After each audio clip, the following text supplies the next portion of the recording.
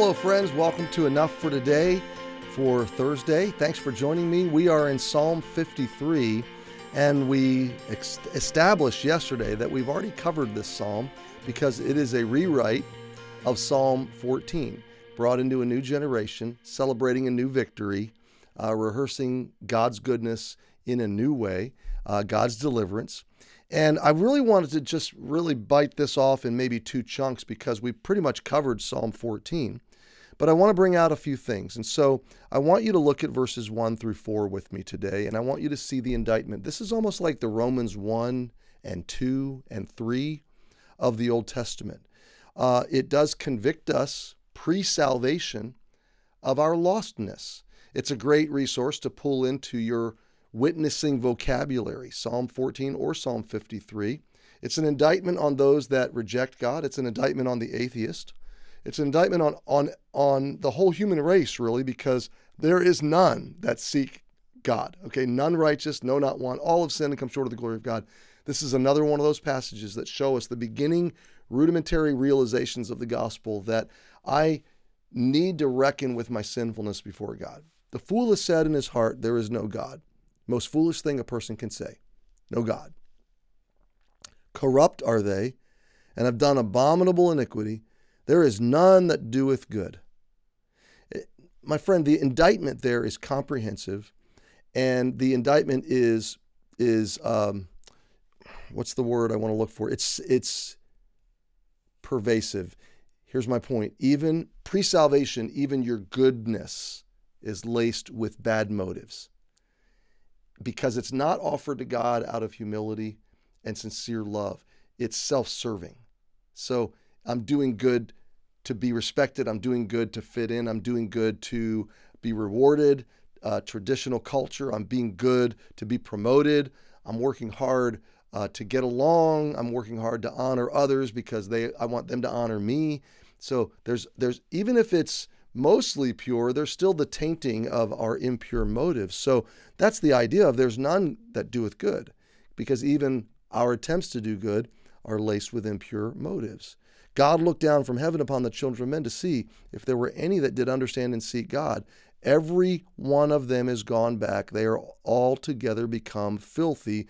There is none that doeth good, no, not one. So you've got to reckon. You can't know God if you don't reckon with this reality. I am wrong before God. Even though horizontally I can do some good things for and to people, vertically I have fallen far from God. There is none that doeth good. There's none that seek. I'm altogether filthy. There's none, not one. This is a comprehensive indictment on the human race. Verse 4, have the workers of iniquity no knowledge? Who eat up my people as they eat bread, they have not called upon God. Now, here's what I want you to catch, okay? The person that's being indicted in verses 1 through the beginning of verse 4, what is the nature of the indictment? Yes, the description is you have sinned, you have violated, you're filthy, you're dead to God, you are under condemnation of God. But the causality or the antidote. Why do they remain in that condition? And that's in the end of verse 4.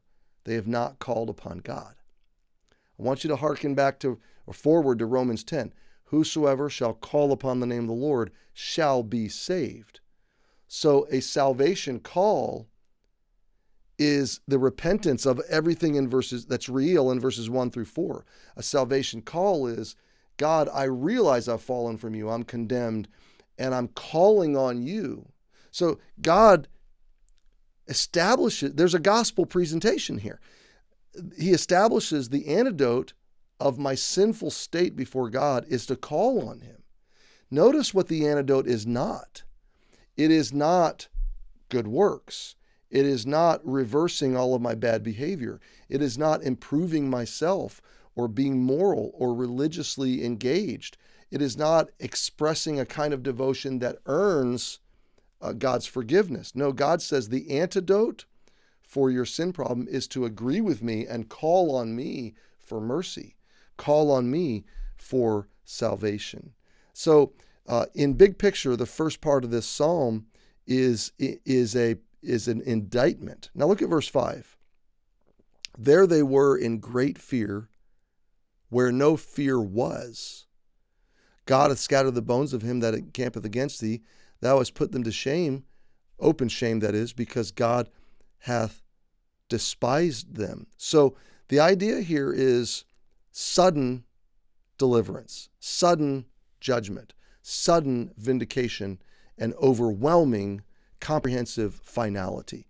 They were in great fear where no fear was. So the idea is we went to sleep, and this army around Jerusalem was not fearing God. They were scorning and scoffing at God. They were blaspheming and spitting in God's face and laughing at the idea of God. There was no fear, but suddenly they were put in great fear, and their bones were scattered, and they were put to open shame because God despised them. They despised God, and their despising, rejection, rebellion, unrepentant unbelief brought upon them the sudden, vindicating, despising vengeance of God.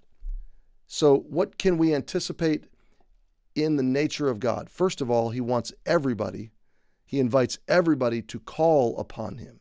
He invites everybody to be saved. But those that refuse, those that scoff and scorn and despise God's offer of salvation, they can only look forward to a sudden, like night to day, in a second, in a breath, where no fear was, crashing down upon them the fear of God, sudden destruction, sudden judgment.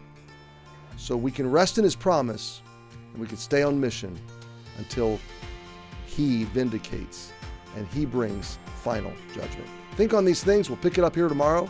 Thanks for joining me. Have a great day.